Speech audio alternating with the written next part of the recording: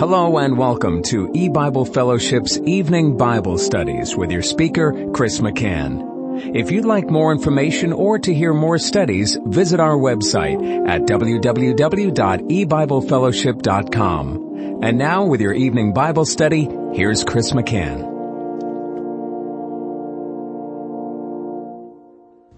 Good evening and welcome to E-Bible Fellowship's Bible study in the book of Revelation. Tonight is study number 3 of Revelation chapter 13, and we're continuing to look at verse 1. And I stood upon the sand of the sea, and saw a beast rise up out of the sea, having 7 heads and 10 horns, and upon his horns 10 crowns, and upon his heads the name of blasphemy. It's that last phrase in verse 1 that we're going to look at during this study. Upon his heads, the name of blasphemy. Again, the 7 heads represent 7 mountains, 7 kingdoms, 7 periods of reign, the perfection of the reign of Satan throughout all time, all history, since the fall of man into sin back in the Garden of Eden. And one name upon all the heads, because it's consistent from periods of reign, from the Old Testament to the cross, to the New Testament church age, to the Great Tribulation. One thing that is consistent with Satan's reign over man, over the kingdoms of this world, is the name of blasphemy. Blasphemy applies to all of Satan's rule since the year 11,013 BC, when Eve and Adam fell into sin, and all the many thousands of years since. That blasphemy is characteristic of Satan's kingdom, and of course that blasphemy is against God. Now, what does blasphemy mean? Blasphemy is a word that really is mocked. It's ridiculed. If anyone says the word blasphemy or says that's blasphemy, you can be sure that it will be portrayed by any listening ear in the world as something being said by someone holier than thou, or someone overmuch righteous. It's a word that the world has identified as one of those words that holy rollers say. They view things as blasphemous, and the world will mock that idea and make light of it and ridicule anyone who attempts to use that word. But blasphemy is a very biblical word. It's found dozens of times. It's basically a transliteration from the Greek. There's 3 Greek words in Strong's Concordance. Number 988, which is the word found here in Revelation 13:1. Also the word before it, 987, and the word after it, 989. They're all very similar words, and they're all translated as blasphemy, and some other ways, some other English words that would be good for us to look at, because there's just certain connotations that go along with that word blasphemy. It seems to mean certain things to certain people. Yet there is a biblical definition for that word. What does blasphemy mean? It's really not all that hard of a word to understand. It's pretty basic, pretty simple once we allow the Bible to define it. And let's do that. Let's start by going to Ephesians chapter 4. Ephesians 4, and in verse 31. It says, "Let all bitterness and wrath and anger and clamor and evil speaking be put away from you with all malice." Now the same word, the same Greek word, blasphemia, that's translated as blasphemy in Revelation 13:1, is also found in the verse I just read in Ephesians 4 verse 31. It's translated as evil speaking. When God is speaking to the true child of God who has the Holy Spirit within, and the previous verse tells us not to grieve not the Holy Spirit of God. Well, this verse informs us things not to do that would grieve the Holy Spirit. Let all bitterness, wrath, anger, clamor, and blasphemy, evil speaking, be put away from you. Do not blaspheme. And that means we certainly can, especially if it means evil speaking. Have you ever spoken evilly of someone? Spoken evil of a person? That is blaspheming them, according to Ephesians 4:31. Or let's go to 1 Timothy 6 and look at verse 4. 1 Timothy chapter 6, verse 4 says, he is proud, knowing nothing, but doting about questions and strifes of words, whereof cometh envy, strife, railings, evil surmisings. Now, where's the word blasphemy here? It's the word railings. It's speaking of someone who's not really a true believer. They're proud in heart, and they don't have true knowledge in the soul. They're just a Christian in name only, so they dote about questions and strifes of words, and what comes of that? Envy, strife, blasphemy, evil speaking, and along with evil surmising. And so we see that blasphemy, that same word, can be translated either as evil speaking or railings. And that is helping us to understand a fuller meaning, a fuller definition of what this word really is pointing to. Now, we find in the epistle of Jude, and Jude is the little one chapter epistle before the book of Revelation. And we're going to go from Jude to a few other verses.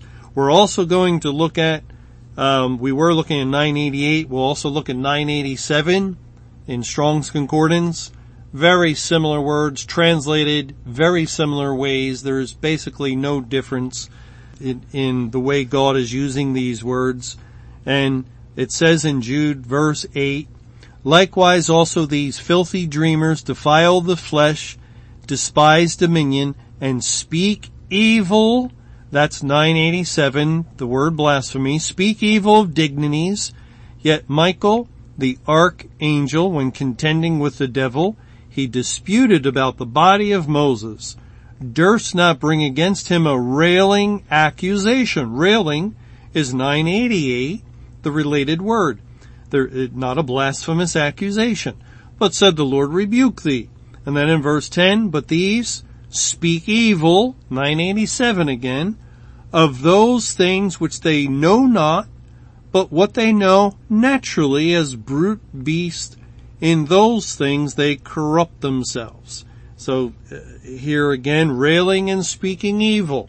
Speaking evil of those things which they know not. And what does a natural-minded man know not? Spiritual things. Things that are spiritually discerned. Things such as the teaching of the Bible, because the Bible is a spiritual book, and in order to arrive at spiritual truth, you have to compare spiritual with spiritual, and God opens up our understanding, and the Holy Ghost teaches us doctrine that is spiritually discerned from the spiritual book, the Bible. Yet the natural-minded man doesn't understand any of that. And when the natural-minded man does not understand things, he speaks evil of those things which he understands not. He doesn't understand it, so he will rail upon it. He'll put it down. He'll speak against it. And not only that, but he may say, oh, that's of Satan, or that's from a cult, or that's heresy. You see, these are words that they try to take from the Bible or have some sort of religious connotation like cult, and to label individuals and to label teaching so that it is revealed as being spoken against. Look, we speak against this teaching. We speak against this ministry, as the church did against Family Radio in time past. We speak against E-Bible Fellowship. They're a cult. We speak evil of them. We tell you they don't have the gospel, no salvation, and slandering goes on and on. It continues. It's Satan's normative activity.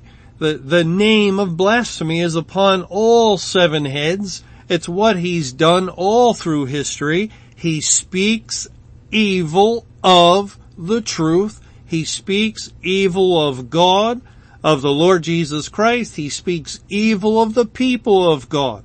As we saw in Revelation 12, when he couldn't destroy the man-child, he came after the woman, and he persecutes the woman, which means he follows after. And when the woman does what comes naturally to God's elect and shares the truth that God has graciously opened up to her, then he'll speak evil of it. He's all prepared. He has his people ready and willing to assail the information, the doctrine that's coming forth from the Word of God. Now, in Matthew 27, it's not just us. Remember what Jesus said, if they have hated me, they will also hate you. And it says in Matthew 27, in verse 39, and they that passed by reviled him, wagging their heads. The word reviled is a translation of the word blasphemy. And saying, here in Matthew 27:40, thou that destroyest the temple and buildest it in 3 days, save thyself, if thou be the Son of God, come down from the cross. See, they're full of mockery, ridicule, full of doubt and accusations and just disbelief and disparaging remarks against the person of the Lord Jesus Christ. They blasphemed him by speaking evil of him. In Romans chapter 3, it says in verse 8, and this is unusual translation, using 2 different English words of the Greek word. I think it's 988 of blasphemy. In Romans 3 verse 8, and no, let me back up, to verse 7. For if the truth of God hath more abounded through my lie unto his glory, why yet am I also judged as a sinner, and not rather as we be slanderously reported? That is a translation of blasphemy. As we be slanderously reported, and as some affirm that we say, let us do evil that good may come, whose damnation is just. You see, what the true gospel and the true believers, the people of God, were sharing of the true gospel was slanderously reported. They didn't take care to get it right, in other words. They heard some things that these Christians were saying, and it sounded a certain way to them, and that's what they told others. You know what they're teaching? What the Christians are saying, these followers of Christ? Well, they're saying that you do good, that you do evil, that good may come. And they weren't careful to get it right. And I've noticed that, I'm sure you have too. And I hear other people say what E-Bible is teaching. And I think, where did they get that from? I've never said that. I don't know anybody associated with E-Bible that has ever said it. And yet there it is. They're reporting it as though this is what E-Bible Fellowship is teaching, the Bible says, and we've never said anything near it. It was slanderously reported. Typical Very typical. And of course, to those hearing it who have that natural mind, they understand not these things. They're prone toward evil speaking. They're looking for some ammunition to speak evil. They don't bother to check it out. They receive it as, oh yes, this is a fact. This is what they said. And then they begin to speak evil of us because, well, look at this. Look what they teach, and then they speak evil. Oh, well, how can any organization teach this? And la la la la la. And it's nothing but the fulfillment of what Satan does. He blasphemes and has been blaspheming God and His kingdom and His people and the teaching of God all through history. It's nothing new, except it's certainly been amplified and magnified greatly in our present time, and especially with our modern means of communication. You can occupy yourself all day long with blasphemy if you're of a mind to, and just speak evil of the truth and go after someone you think, of course they think they're right, they think they have God on their side, but nowhere in the Bible do you find God supporting the idea of speaking evil of anyone for any reason. Remember that verse or a few verses we read in Jude. Michael, the archangel, and Michael is Christ, the chief messenger of God, did not dare to rail upon Satan.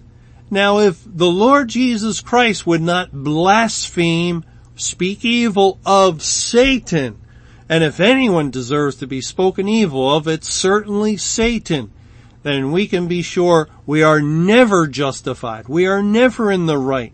We're never correct to begin railing upon anyone at all or any doctrine at all. We had better be careful. We don't rail on doctrine. That's a very dangerous thing. And if we have time before we end this study tonight, we'll take a look at a verse that shows us why that's dangerous.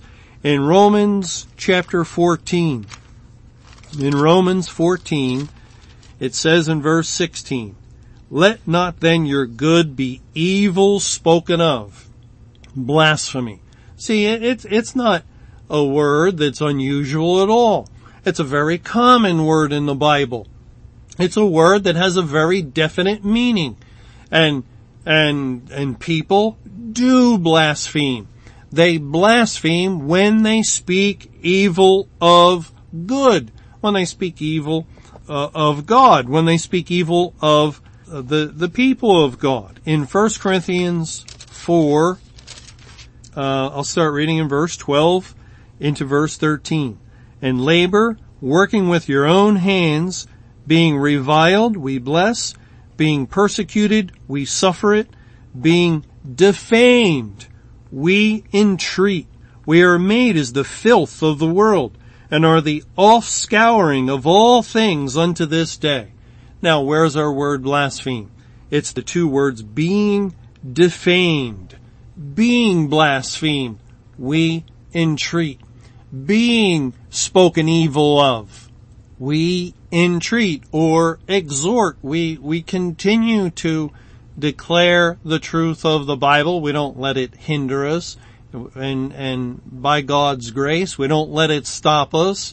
And, the truth is that man can and will and does say these things of God's people. It is how we are viewed and thought of by them. And all right, so be it. If we're spoken evil of for the right and proper reasons, well, that glorifies God. It says in 1 Peter 4, verse 12, "Beloved, think it not strange concerning the fiery trial which is to try you, as though some strange thing happened unto you, but rejoice inasmuch as you are partakers of Christ's sufferings, that when his glory shall be revealed, ye may be glad also with exceeding joy. If ye be reproached for the name of Christ, happy are ye. For the Spirit of glory and of God resteth upon you. On their part he is evil spoken of. Well, now we can identify that phrase as being the word blasphemed. On their part he is blasphemed, evil spoken of, but on your part he is glorified. So we continue. Yes, you may slanderously report against us. Yes, you may defame our character.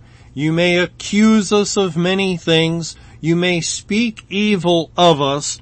And by the way, have you ever heard of a doctrine that was spoken as much against or spoken as much evil of as the dual doctrines of the judgment on the churches?